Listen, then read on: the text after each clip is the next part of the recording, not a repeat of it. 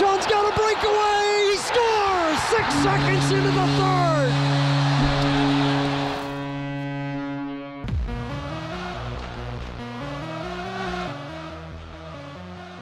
Jack Edwards on the call. Bruins win their 6th straight last night.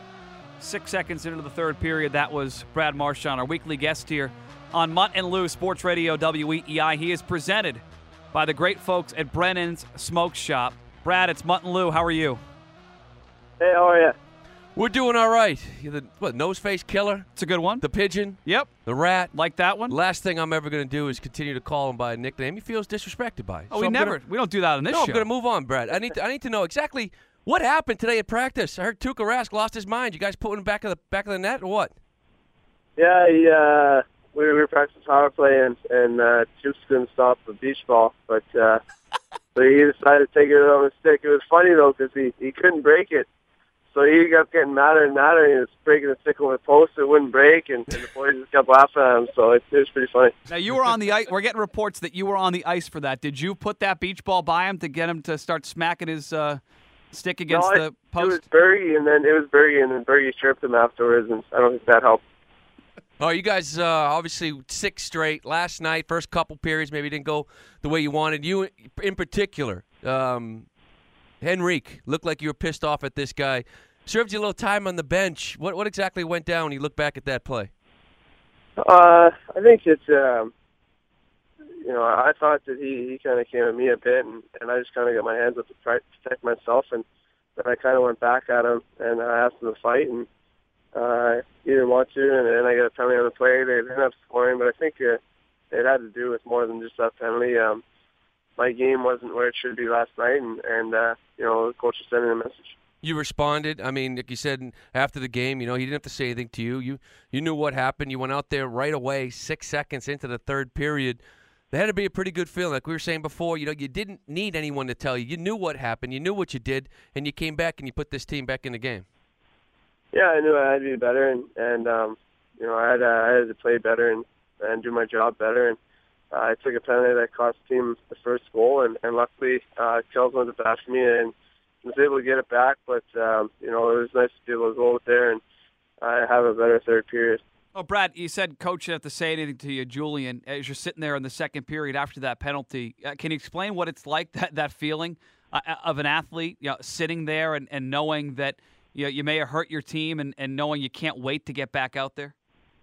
Yeah, you're frustrated. You want to be able to do the job and be dependent upon, and when you're sitting on the bench, you're a little, excuse my language, pissed off a bit, and you're just waiting for that opportunity to get back out there and show that you messed up and you want to make it right.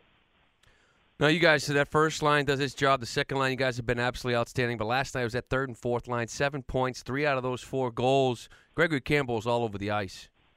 Yeah, Soupy had a great game, and their lines really stepped up last night, and that's why we're such a good team. That's why we won last year.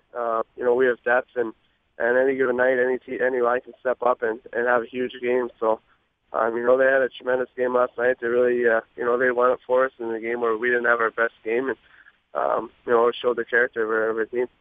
Brad Marchand joins us every Wednesday here on the program. Now, you've been scoring as of late. You've had a couple of games here. You put some pucks in the net. Did Claude Julien give you a little buzz? Did he give you a hard time about getting back to 20 goals? That little motivation of he did actually joke around with you about getting back to that 20-goal plateau? It's funny. This is about the exact same time last year. The other day in practice, he said something about how it's going to be tough to even hit 20 this year again, and it was right around the same time where he said it last year, and kind of gave me a boost. I was getting the opportunities, pucks just weren't going in, and you just got to keep pushing, and had a few lucky bounces and stuff, and a few lucky goals. I have to ask you about the hit on Lucic on Ryan Miller. Now, there's a lot been made of it, especially Lindy Ruff. Ryan Miller came out, said some things after the game. Were you guys surprised that maybe Buffalo being so pissed off about it didn't try to address it later on in the game? They had plenty of time, but yet they talk about it after the game. Because you've done something in the second, third period, right? Yeah, they could have, but again, when you do something after play where a guy gets injured, then there's the intent, and that could go towards suspension and stuff like that. Maybe that was on their mind. No one wants to suspend it nowadays, especially how, the disciplinary is very stern right now, and I guess guys might have just been watching out for that. That's their team. I can't imagine your team this year reacting the way Buffalo reacted, Brad. I just can't. What do you think? Yeah, every team's a little different. We have, our team is very close, and guys go to bat for each other. And, it would have been a completely different story if that was our team. But, every team's different. We just have a great camaraderie in the room. Do you expect a response from them next week? Because it seems to me if they do, they're kind of playing in your hands. I mean, that's the type of game I think your team wants to play. Yeah, it's, we're obviously going to be prepared for anything. But we don't know what's going to happen again. Like, they got to obviously watch out. The league's going to be watching that game, knowing that they might try to get revenge or something. So we're going to be prepared, and however they want to play, then we'll play that way. But obviously we have a tough team, and we can stand up for ourselves. How do you view that, though? You said, Buffalo, maybe they're worried about a suspension. In terms of the goalie come out of the net, that guy's fair game, right? Ryan Miller is way out of his crease. If you're a skater and you're going for the puck and he's that far out of the crease, is he fair game, Brad? I wouldn't say it's fair game, but you do have to, protect yourself. And I think Luch tried to do everything he could to get that puck, and he battled right down till Miller, whacked it out of the way. He was going for a goal, and when you're in that situation with a guy like Luch, he's very big, very, he weighs a lot, and it's tough for him to veer off course when he's going that fast. And if you don't protect yourself and you don't bear down, then you can get hurt. I've seen guys in the past get hurt by goalies when they let up and the goalie just crushes them, and they've done concussions. So you do have to protect yourself, and that's all Luch was doing. If Luch wanted to hit him, he would have absolutely buried him in that ice. They would have had to dig him out of that thing. But the bigger point is, after the play, guy who says he's concussed, he's swinging his stick at Lucic, and he wants a suspension on Lucic. He turns around, takes that big honking goalie stick he took a swipe at Lucic. Yeah, I think that was a really dangerous play by him as well. If he would have, if Luch would have stopped a little quicker and he got his stick up, then he could have seriously hurt Luch. And I don't think people really looked at that as much as they should have. But it was kind of a reaction from him, and I think maybe a little later on in the game, Stags went to the net pretty hard, and Lino chipped him in the goalie. It kind of looked like he got hit even harder there. So I wouldn't be surprised if that's where the concussion came from. Well, you guys got off to a real tough start in October, and now, really, after winning 6 straight and 12 straight points, you look back and realize kind of maybe how far back you were and how hard it is, because you're still not in that top 8, but got to feel a lot better about at least putting yourself in that position. We talked about that calendar, as far as November, wanting to be in that top 8. I believe you guys are right there in the cusp, a couple points away. Yeah, we put ourselves in a lot better position than we were in, but we're still a ways away, and we're battling with a lot of really good teams right now. So it's going to be a battle right down to the end of the year. We dug ourselves that hole, and we've done a decent job of getting ourselves out of it, but we still have a ways to go. Let's talk about this line. It seems to be something we bring up every week. You and Bergeron and Sagan. It just seems like there is a better chemistry there and a better speed.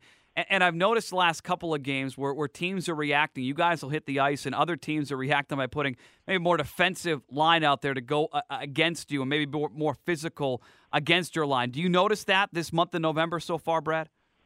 Yeah, well, we're just trying to use our assets to our advantage, and we have some good speed, and we're just trying to to use that and try and beat D wide and play down low. And that's usually how it is. Well, our lines are usually matched up against the other team's top players to try and shut them down. And I think that's just how it goes. You play against each other's top lines and battle it out. And so far, we've done a decent job at that, but we can still get a little better.